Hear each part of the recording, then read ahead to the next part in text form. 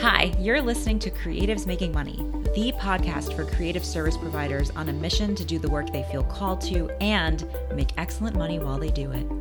This is a show for the writers, makers, dreamers, doers, creators, artists, the crazy ones, the ones who are determined to consciously build the life and career of their dreams. Here, we don't just believe in getting your dream job. We believe in creating it. So what does creative success look like? How do we live a fully expressed, abundant life? How do we create the revenue we desire and hold space for our soul projects? That's precisely what we're here to talk about.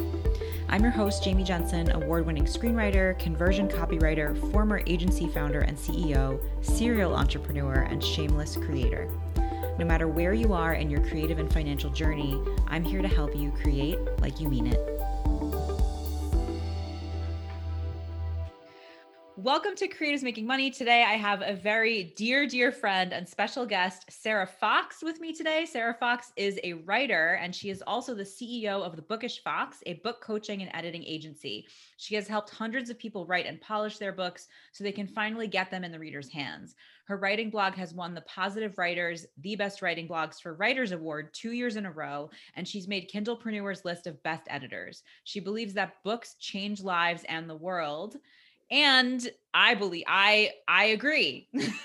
I'm glad, Jamie. I'm glad for validation today. I'm like already slaughtering your intro, but listen, Sarah and I are very good friends. We have so much ground to cover today on so many things. I don't even know if we're going to fit it all in, but we're going to do our absolute best. Sarah, thank you for being here. Welcome. I love you. And I'm so excited for this. Thank you for this. Long time listener, first time caller.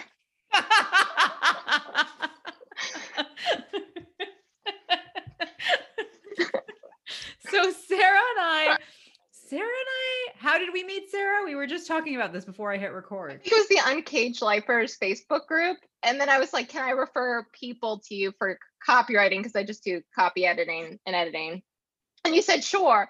By the way, I like your website, but here it's like a pop art theme. And you're like, my friend does cartoon portraits. You should hire her. And I feel bad because I didn't. But it was like, that's the distinct memory I have of it. It was like, I was in the Baltimore Museum of Art when you messaged me. I remember sitting in front of the elevator being like, these are cool cartoon people. I like this girl.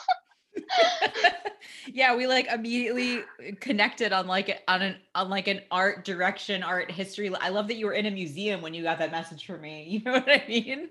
Very distinct memory, and I'm not quite sure why, but maybe I knew. Maybe I knew it was momentous. Yeah, we were just meant to be connected.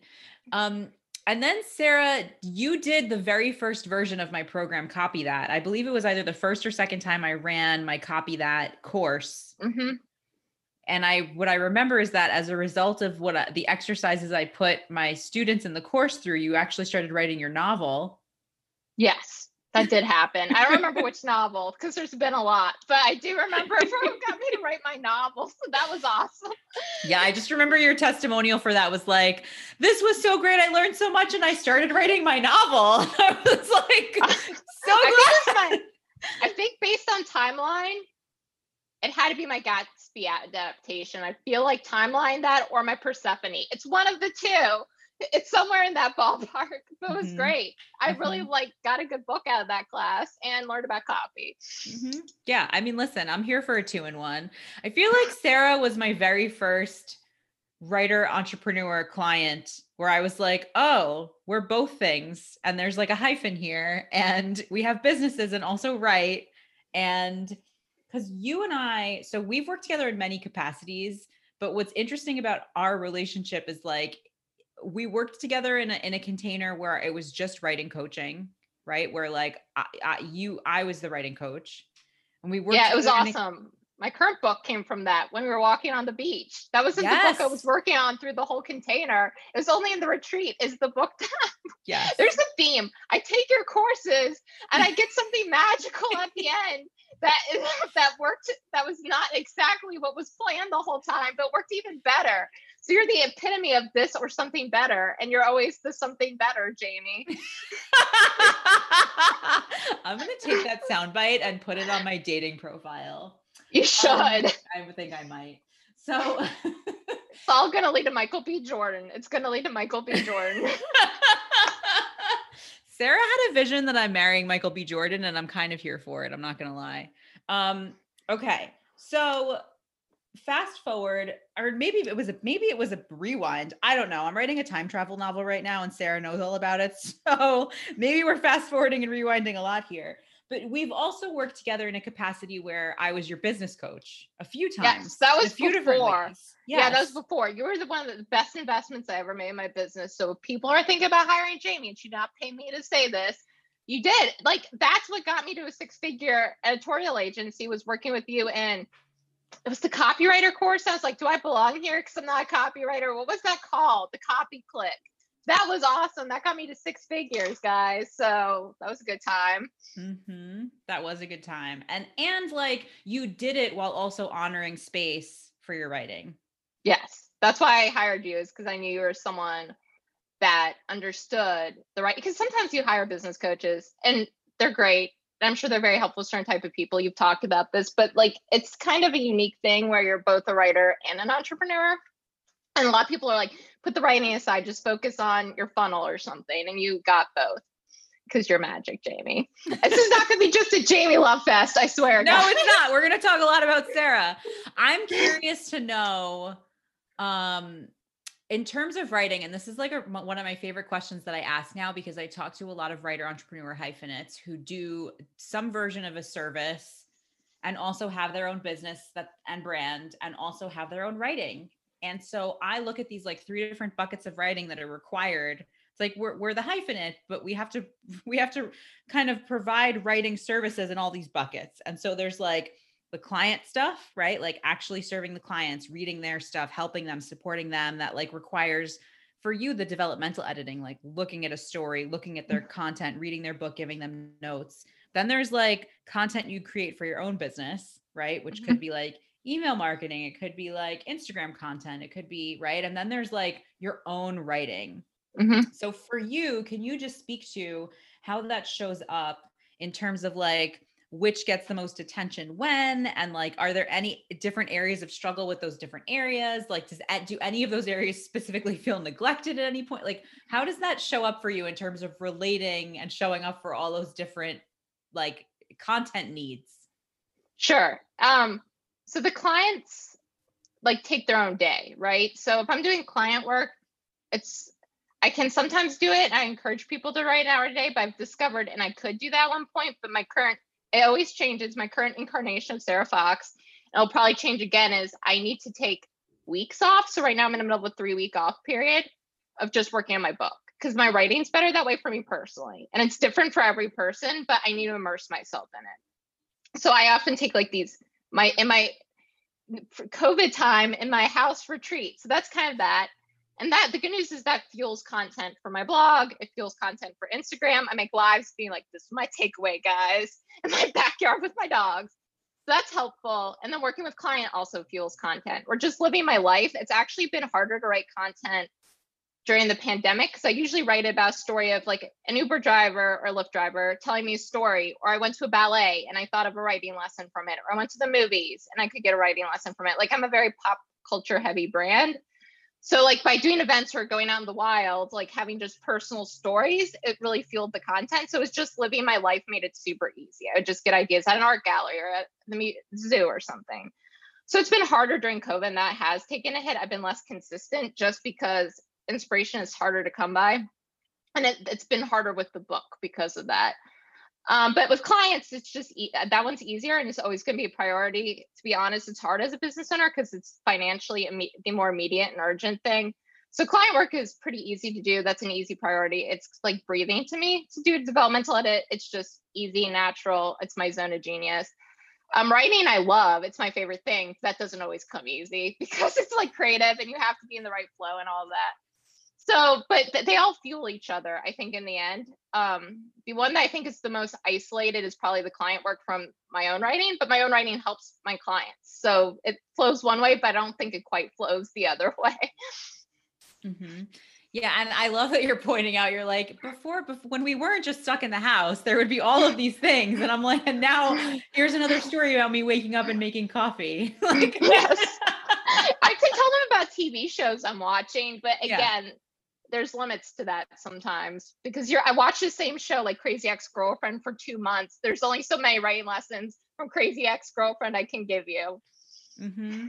Yeah. And what's funny is, well, this might be you all the time, but every time I talk to Sarah, she's like, so I just read this book and maybe you should read this book. And here's why. And like, so I just read this book and this was the message of it. And I really feel like you need to hear this right now. Or like, so I actually have a book for you that I think would help with this. And I'm like, is that always the case or is that extra the case because there aren't other, like, because we're not pulling from other experiences, you know? It's always the case, but more extreme. It was so funny. I was talking to a friend, we have actually our mutual friend the other day, and she was like, Sarah, didn't you just talk about this book yesterday? You said you finished it. I'm like, yes, I did. So it was like, I was just like, it's all the time I'm like that, but it's probably like exponentially more so than usual. It's extra because what else am I doing? I'm at home, living my best life. Yeah. At home. How many books do you read typically? So right now, it's usually 300 a year at least. Right now I'm at close to 40 is where I am right now. What is that, a book a day? Like weekends, I'm just powering through. Yeah, but that's like, if you did one a weekend, that's 52 in a year. How are you reading 300 books in a year? Is that every year or just this year? It's, I'd say it's more like 200 every year, but like last year was like 300, over 300. Okay, this is why Sarah is my editor. I have a life, guys. No, because books are your life. Like, they're not your whole life, but like they are. You know what I mean? And I think it's like, if you're going to hire an expert who like loves what they do and lives, eats, breathes, like walks their talk. You know, there's no one, to me, I'm like, there's no one I trust more to read something I'm creating, know what's in the market, know what's happening right now. Like, it's just, you just amaze me. Thank you. My first word was book, so I feel like it was destined. It literally was. I'm like, I don't know, guys. So, fun fact about Sarah, she's I am the woo. Is that the statement that we're using now? So we have a fun, we have a fun experience in terms of the level of woo that Sarah has been open to through the time that we've been connected. And I feel like the way you used to characterize this, and please tell your version of the story, but here's what I remember. I remember you being like, I'm from DC and it's facts, or like, I live in DC and I'm surrounded by people who are like into politics and facts. And like, I can't, there's no way that I'm ever going to like lean into this like the impractical side of things, or what I've been calling it lately is the unreason. Cause every time I have a conversation with someone, I'm finding with clients, I'm either stepping in as the voice of reason or the voice of unreason, depending on what the conversation requires. So talking about the voice of unreason and how that has sort of your, I want to say, you know, what's the arc of transformation for you with the voice of unreason? So I've always had, this is going to sound super woo, but let's all lean into it today, guys, where I had the ability to always kind of sense things. So I have a really strong intuition. I have dreams that are kind of, sounds so woo, prophetic. So you have to fight against it. My DC self is like, don't tell this story, Sarah. But so I like had, for example, I had a dream that my mom yelled out, oh my God, and she never says that, like, right? And there was a crashing noise and she never says that. She's super Christian, right? Like, that'd be bad. So for her like religious beliefs. Then my mom calls me the next day and says, a cat got ran over. I saw it get hit by a car and I yelled out, oh my God. So that happened when I was like in college. And my grandmother had this too. So she would just know things, right? My parents call her the witch, affectionately, of course. And so I have it. Like, I knew when I was going to buy the house, I'm like, today I'm buying my house, right? Like, I get these sense of things of like, when things happen, I have other stories of prophetic dreams. And it's like really creepy all the time. And it freaks my husband out because he's super not real. But it's like, this is going to happen today. He's like, okay, yeah, right. And then it does. And he's like, what happened? But like, by interacting with like you and Aaron and some other people we know in the space, I just learned to lean in. I think it was just like, I was so saturated by it. I couldn't stop anymore. I was like, okay, I guess this is a thing. And it's been learning a process of trusting that gut and intuition. I'm like, I'm always still like, this is crazy, Sarah. It's not going to happen like this. This is just you like wishful thinking, or it was just a dream or whatever. And then it always does. So that's my journey with the woo. And now I am the woo. And I think I said that after I was like, I'm going to get my house today. And I told Erin this. I think I told you, this is in Copy Click where she was also helping out. And then I did. And I was like, I am the woo. And that's where the statement came. I realized I was not woo-woo. I'm not woo-woo. I'm not. And then you're like, I am the woo. and then rainbows started just floating out of nowhere and unicorns danced across the screen and it was sparkly. And we were like in a Lisa Frank catalog come alive. I don't know. That's what happened. That's the dream. That's the dream. How I remember it. There was purple pandas with paintbrushes all over the place. Yes. Okay. So we're gonna reel it in for anyone who's listening who's like, no, I really need some writing tips, guys. Like, you're having a good time and I'm so happy about that. And like, I get that you love each other and I'm so happy about that. But also, let's talk about writing. Okay. So in your experience, what do you think are like the biggest, let's say the top 3 struggles that you see writers facing, like, especially now? Okay. I think the first one is believing that the work is worth it. So everyone's like, is it good enough? Is it worth it? Right? Like, I think that's always the question is this a waste of time? I have that question myself. And the answer is it's not. Even if you don't get a publishing deal, even if no one reads it, I still think on a soul level, to go back to the woo or whatever, is I think it's worth your time, because I always become a better person for my art. I always become a better writer, which is important to me. And I think it makes me happy. I was just telling someone yesterday, I'm like, I'm happy. The only thing that makes me maybe happier than writing is chocolate. So I was like, so I think that's the key. And also it's just, and yes, I think everyone's story is worthy. It's just on a big level. I think it is. And I think it's just developing that trust in yourself and in your writing, I think is something people struggle with. On a practical level, I think people struggle with show, not tell, is that people like, if a camera can capture it, I read this in book, it's showing. If a camera can't, it's telling. So there you go. Like, so I read that somewhere and I'm like, that was so helpful to me. I think it's just people want to like write it as a film treatment, a lot of their books where it's just like summarizing the plot, right? And then it's like, no, you have to slow down, guys, and write it out.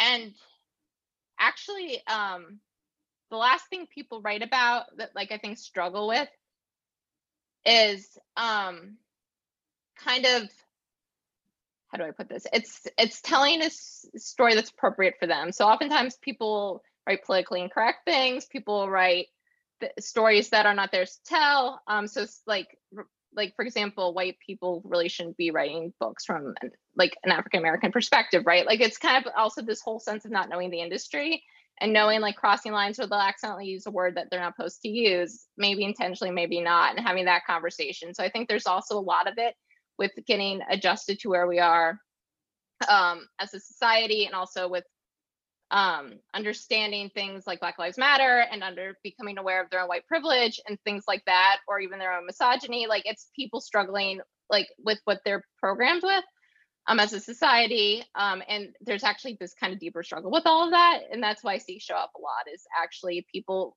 coming to terms with these greater political and personal issues. I like have so many things I want to say about that, but I'm going to pause and take a breath. I'm specifically thinking about some of the like students and programs of mine. We're not going to go there today. Okay.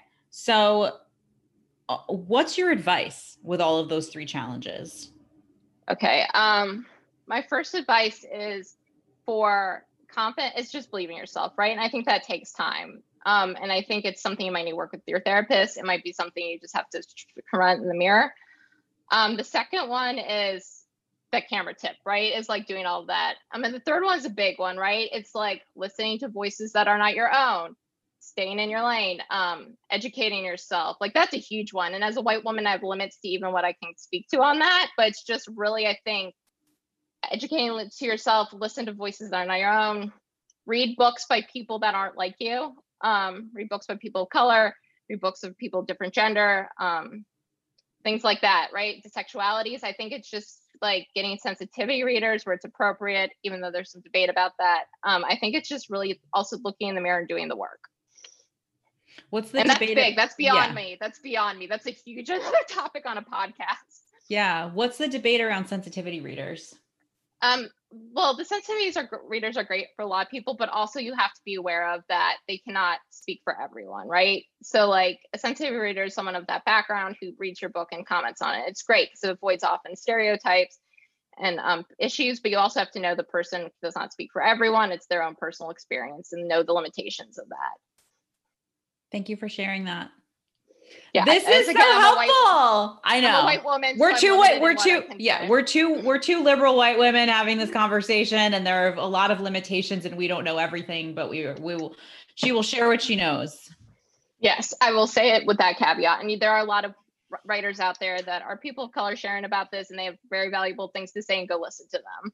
Do you have anyone in mind that you think we should listen to on this topic specifically? I can send you a list right now. It's like hard to come up right in mind. That's totally fine. Yes. I want to make sure. We will add links to show notes so that anyone who wants to specifically investigate more in this topic can. Thank you. Yeah, one person I know who talks about this a lot is Justina Ireland is top of mind. Like the first person that comes to mind is her. Yeah. Awesome. Thank you for sharing that.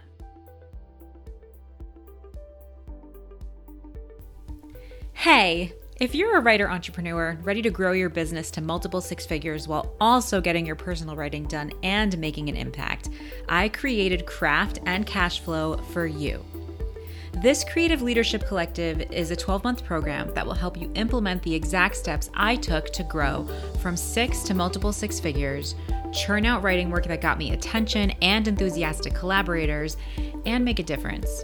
If you're curious to learn more about this virtual group program where you'll get tons of personal attention, coaching, and strategy on your writing and your business, and even some energy work and healing too, let's talk.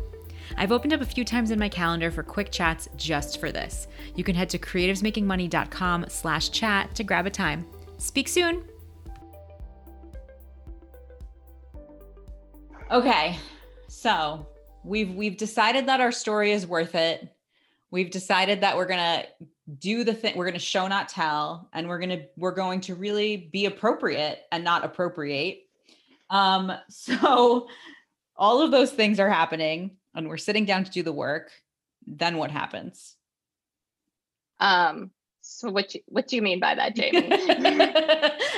What I mean by that is like, in terms of process, like what challenges do you see come up and what do you typically recommend? And is it different for fiction versus nonfiction? Okay, so process, I recommend outlining, but not be married to it. So with fiction, have the beats down at least, which is like the midpoint or the dark night of the soul, right? And for nonfiction, I think what's key is like having a clear, and this can apply also to fiction, idea of your audience. Like, why are you the person writing this book? What is the purpose of this book? And also like who's your audience. Wait, I just said that. Sorry about that. but it's important. So I'm glad you're saying it because audience. And your why. That was it. The last one is your why.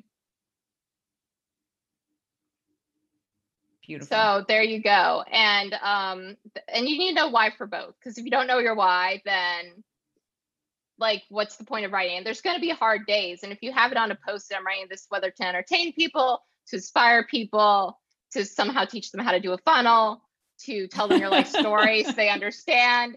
Those are the key things. Yeah. When you talk about your why for both things, what do you mean? What do you mean? So like I'm writing, for example, my current book, one of my whys is to entertain, right? And also another part of my why is like, I want to help young women who are in like abusive relationships because it deals with it, my book, like how to deal with it, how to get out, like kind of show them it's not okay. So that's a why for fiction. Like a why for nonfiction is if I want to write a book about, let's say, how to edit your book, my why would be how to edit. But you need to have that thing there, this purpose of why you're doing it. Because if you don't, it's going to be a rough journey. Mm-hmm. Yeah. Do you think it's a rough journey because you don't have that North Star to kind of guide you in decisions? Or do you think it's rough because you lose motivation, or both, or more? Both. I think it's because you don't have motivation. You don't have, also, if you know your purpose, you'll know when you're getting off track, right? Like if you add a scene, it's like, this doesn't make sense. Then like, you know, that like, oh, okay, it's because it's not fitting my why. Or it's easier to cut things because you're like, oh, this doesn't fit my general message. Like if you're writing a book about how to design a website and then you start telling your story about your dog, you're like, wait, this is extraneous, let me cut it. But also on the days where it's hard and you're like, I don't feel like it, you can look at that post-it note and then keep going. Got it. So know your person, know your purpose. Mm-hmm. Mm-hmm. What do you think people typically do wrong? So let's like use me as an example, because I'm Sarah's client right now and I'm halfway through a book. I have like 43,000 words of a novel. And I feel like all the things she's talking about, I'm experiencing all of them. Where do you think people start to like go off track? Or, I mean, feel free to use me as an example if you want to, is sort of what I'm saying. Like I'm fully available to be transparent about this as we're having this conversation. You know, what do you think, what are some mistakes you see people making, like as they're in the process or as they're in it and now like what roadblocks show up, what obstacles show up, and like, how can we overcome them? Okay. So what I think is that people get in their own head too much, if that makes sense, where they're like, wait, is this the right thing to do? And they just don't go with their gut. Or I think an outline is helpful. I encourage my clients to have outlines, but what happens is that you're so married to it that you don't like creativity or inspiration to breathe through it. And it's like, it's okay to deviate. It's totally fine to follow the inspiration within reason. Like, don't go crazy and like go off the deep end right about your dog when you're writing about websites, right? But I think you know the difference. People know the difference. I think the key is people don't trust themselves. And when they don't trust themselves, that's when things go sideways a bit. Something else that's like coming through on my end that wants to be said about this is like, and this is a question, it's not like a defined thought, but do you think that it's more fun to let yourself deviate and follow the inspiration versus like, this is what I have to write because it's in the outline?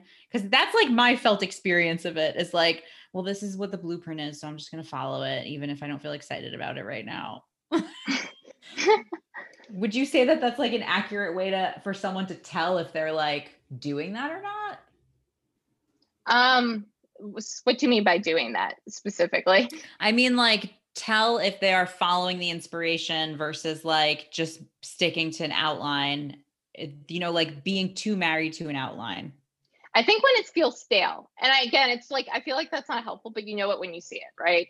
So when you're writing it and you just feel like it's forced and the characters in the case of fiction aren't speaking to you, or if the words aren't flowing, and there's a distinction between some days you just aren't going to have great days, but you know it, like, you know, when something's not working and it feels really forced and it feels, it just doesn't, like, you just know it's not right and you're like not excited about it. And you know that this is that feeling of, wait, am I, like, you know, when you get lost when you're driving and you're like, where am I? This doesn't look right. It has that kind of feeling to it. And then if you have an idea that's not quite with it and you're super excited about it, and you're like, I can't wait to write it, then you know. Mm-hmm. I love that. Thank you for sharing that. How do you think someone finds their way back to the fire with nonfiction? Do you think it's the same kind of experience and like similar advice, or it's a little different? So with nonfiction, I would say, I always tell nonfiction writers to think that they're writing a letter to a friend or a client or someone specific is always key. I would say, think of that person, and then, is this person would want to hear this, or would you want to tell this person that? And then if not, then you probably know it's not the right track. Person and purpose.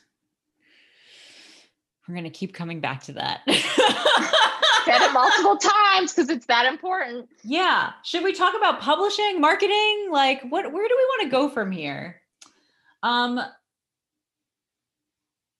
Let's talk about that for a second. So skipping ahead to like the phase where you're marketing or considering publishing or thinking through those things. What are some just like, maybe what I want to say is like the overlooked pieces that need to be paid attention to? Okay. So for marketing? For publishing and marketing, yeah. Overlooked pieces. I think what's interesting is so many of my clients with marketing aren't entrepreneurs, so they don't know about mailing lists. They don't know about like, they don't know how to do a website, right? So I think a lot of people are just coming to the ground floor. I think with entrepreneurs, what they forget about marketing is to do it for their book, which sounds weird, but you're supposed to start marketing it ASAP. Like when you should have started marketing a book was yesterday, right? Is what people joke about. So you want to market the book as soon as possible. So like start talking about your writing process, start telling people, like sharing little snippets, things like that. Like it's never too soon. I think they get shy about it, which I understand. But so it's either like people don't know how to market and they know they should, or they're like, oh, I can market this. This is the thing. So there's like the two sides of that for it. And with publishing, I think people don't know like how like it's important to be connected to the industry. Like Twitter is a great place to find out publishing news. There's different resources you can have. But I think it's just, I think persistence. I think people are like, oh, I'm going to send it out, query, and it's going to be accepted by the first person. That doesn't. I think they need to realize there needs to be a level of resilience with that and a comfortable, like you can be comfortable with rejection. And I think that makes people uncomfortable, but it's like going out there and your agent list needs to be longer than you think it does need to be. Like people like 5 agents will be fine. Like maybe you should try 40, 60, make a list of it. Don't send it all out at once, but just be prepared to be at it for a while. It's not going to be like in your inbox instantly and like even takes a couple weeks or even months for them to read it. Like it's not as instant, especially for high quick starts. It won't be as instant as you think it is. And you just have to have patience and just faith. There's a lot of faith with writing and publishing.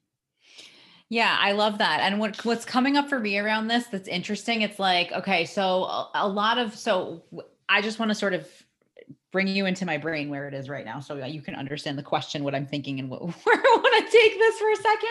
That I'm thinking about the immediacy of things like marketing, social media, Twitter, TikTok, and like, online publications where you can like pitch an article. It has to be trending. It has to be what's now. It has to be top of mind. It's like we live in a culture where everything is like, now, immediate, it's out. It's not even cool anymore. Goodbye. Right. And so you're like, oh, this is trending. And I would say that like with stuff hitting in Hollywood too, right? Because like those of you who are listening who might not know this, like my background is in screenwriting. It's in more entertainment that isn't necessarily like books publishing, that side of it. And so there's a lot of like, what's hot right now? What are you pitching? What do you have in your back pocket that's appropriate in this moment? And so what I'm hearing is like, man, the whole process with fiction writing in particular and books, especially with traditional publishing, is like literally the opposite of that. It's like, it's a process. Yes. It takes a lot of time, and then you get it to the thing, and then that takes a lot of time. And so it's interesting. What I'm curious to hear from you is, because when I talk about committing to an idea creatively, or like committing to something, I feel like the timeliness, like relevance matters, right? Mm-hmm. And so I'm curious to hear from you on like, when you're guiding a writer, whether we're talking about fiction or nonfiction, on, whether they really want to invest themselves in their idea, thinking about those pieces, do you have different advice for fiction or nonfiction? Do you tell someone to just trust their intuition on it? Like, is there sort of a strategic eye that you have towards like what's trending in the marketplace? And let's say it takes 2 years, like what you could foresee hitting at the right time or whatever. Like, yeah. The problem with it is you can't, right? Like it's hard, especially with fiction, because if you try to write a vampire book, like say you want to pitch a vampire book right at the height of Twilight, 2 years later, it's out of vogue, right? Which is like, it's a long publication cycle. It helps to look at comp titles, which means like titles that are similar to yours, especially with nonfiction, knowing like in book proposals, there's the section on the market where you need to know like where your book fits on the bookshelf, right? Like you have to know. It's actually a good thing if there's other books like yours, because it proves that it's a proven market, right? People are like, oh, there's no one besides my book with nonfiction. I'm like, you don't want that. You want it to have like, you want it to be different, sure, but you don't want it to be like the only one out there, because that kind of indicates red flag. Maybe people aren't interested in this topic.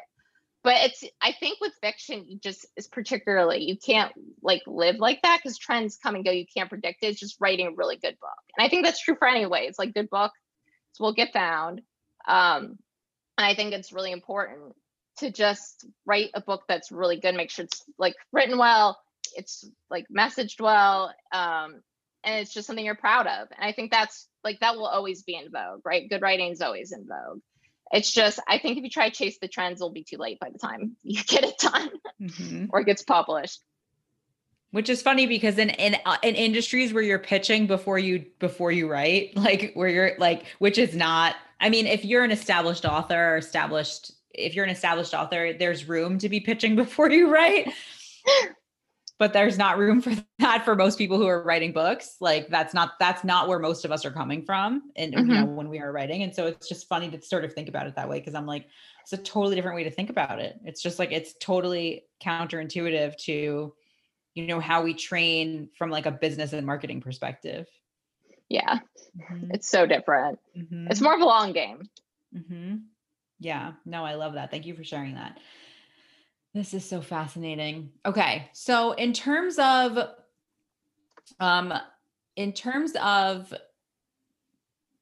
your favorite types of clients to work with and what you see as being, I want to say like, what's the word that I want to use for this? Like the juiciest or most exciting stuff that you get to work on, you know, where does that, what is that? What buckets does that fall into for you in terms of like the types of projects that your arms are open and you're like, bring them to me. Let's do this. What I'm not getting a lot of, and I want a lot of, is romance. Like I would love more romance novelists. That has some juiciness. I love all my clients, but I like the kind of the fantasy clients are always a lot of fun, and YA. YA is what I write. So that's my heart books. But I want some romance. People aren't sending me the steamy romance novels, and I want it. I'm about it. I wrote a sex scene this morning. It's just for you, Sarah. Apparently that's why I did it. That's ready. Awesome. Okay, romance. What else? What else are you like excited to work on? I like memoirs. I like learning people's stories. That's always tons of fun. Like I love all books, Jamie, you know this, but I love memoirs. I love what middle grade is a lot of fun. Like for that, it's such a formative age that it's fun to see like how you can influence children and all of that. Yeah, I kind of love it all, but those are kind of my special places is those. Like and also just like good writing, like when the author's like super talented and, you know, they're super passionate about the work and they're super willing to grow. Those are the projects that are the best because, you know, you can really help them transform their book. And then as we both believe, transform their lives. Yep. In terms of the biggest lessons that you've learned as a writer for your own work, what would you say are like the top 3 lessons or takeaways, or even like if you have 5, you know, give us 5, but if you only have 3, that's okay. We'll take it. So the top 5 for my own, or 3 for my own work is, we'll see how it comes out. Math is not my strong point. So we'll find out. Okay. The first one is, what I've learned is to ask myself, what would younger Sarah write? Because I went to grad school, which was great. But the one thing that it does do is teaches you, it like kind of takes some of it makes your writing more stiff and formal, and it kind of takes the imagination a bit out of it and the fun. So I kind of had to remember, like, does this seem crazy? Oh, well, would younger Sarah write it? Because I was like, hours could pass by and it felt like 5 seconds. And I was always really proud of my writing, and I was just really in love with it. And it wasn't this high pressure thing. So that's what I've learned. I learned the sock puppet thing from you, which was, if there's like a critical voice in your head, imagine it as a sock puppet and quiet it. I think that's the hardest part of writing. I've also learned to use contractions in dialogue, a small detail, but like that makes things seem much more natural. What else? I think I'll do 4. Is what I've learned is, again, I think it comes back to trusting myself. Like I'm just like learning. That's how the flow happens. Is I'll be like, wait, is this a crazy, like similar to before, crazy idea? But it's also like my words are good, they're worthwhile, and I can trust myself. I'm about to query to send this out, and it'll be good. Like I have to trust that it'll be okay in the end, and that even if it's not this book, eventually I'll get there with getting a publishing deal with one of the books. And it doesn't have to be right now. Yeah. Life is hopefully long. Yeah. Just keep staying inside, you know? No, I'm teasing. In terms of business, you know, which we didn't talk too much about business today, which is fine. This is fun. What would you say as a business owner and as someone who has kind of started as a service provider and grown and scaled an agency, what would you say are the top 3 to 5 lessons in that arena? I think the first one is I get more clients when I write, which sounds interesting, but I'm a projector. If you do human design, and it's like safe for me to write, and that I help my clients by writing, right? Like it's not taking away from them. It's the one thing I learned from it. And I think that like with growing and business, right? It's important to be vulnerable with your marketing, right? And that's like kind of a writing lesson. It's being honest about my life, sometimes telling personal stories and all of that. People really respond to it. It's always the emails. I'm like, oh no, I'm good. Like, is this the one that's going to be too controversial? And those are the ones I get the best response for. I'm also running a business. I have a team, and it's going through a lens of compassion when you're a leader and saying like, how would I want to be treated is a constant thing I'm asking myself.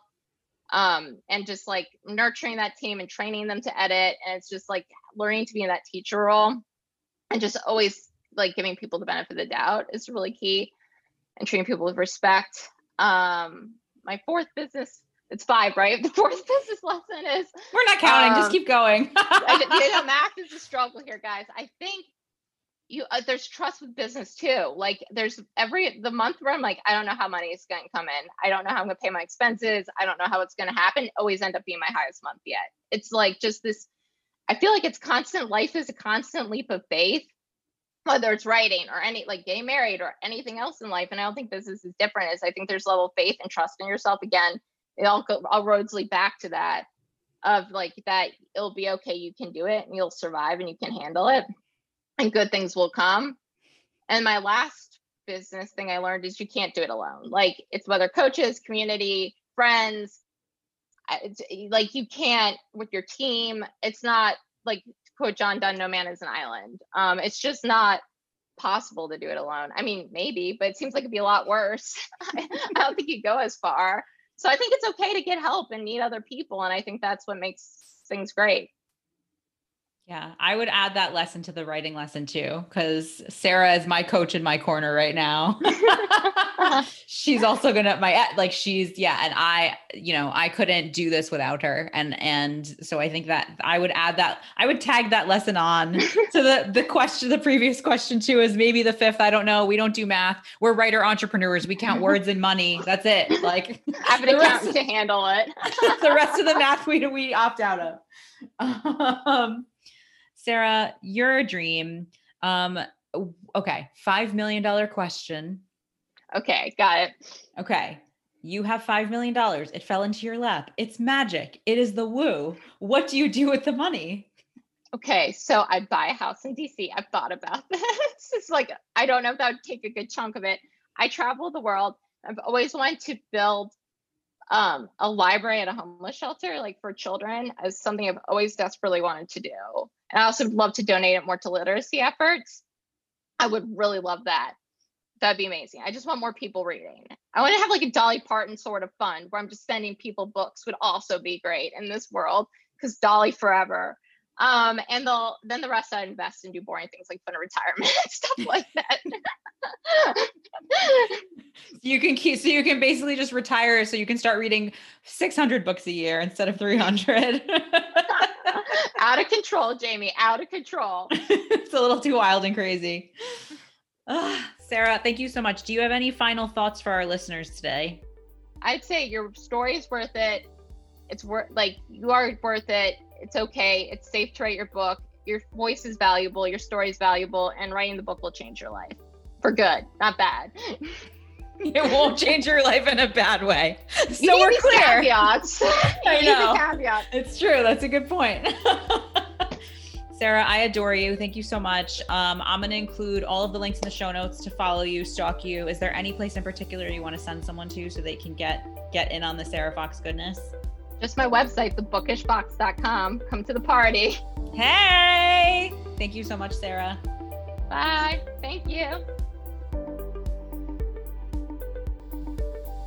Thank you so much for listening to today's episode of Creatives Making Money. If you found value in this episode, please don't go anywhere before leaving a rating, review, and subscribing. Also, sharing how you connected with this episode really makes my day. So please, please, please tag me on Instagram @JamieLynn Jensen and let me know how this episode helped you. Also, our free Facebook community accepts new members every Monday. So if you're a writer entrepreneur, come join my Write and Make Money community at creativesmakingmoney.com/group. You can find all important links and details in this episode's show notes available at creativesmakingmoney.com. And as always, create like you mean it.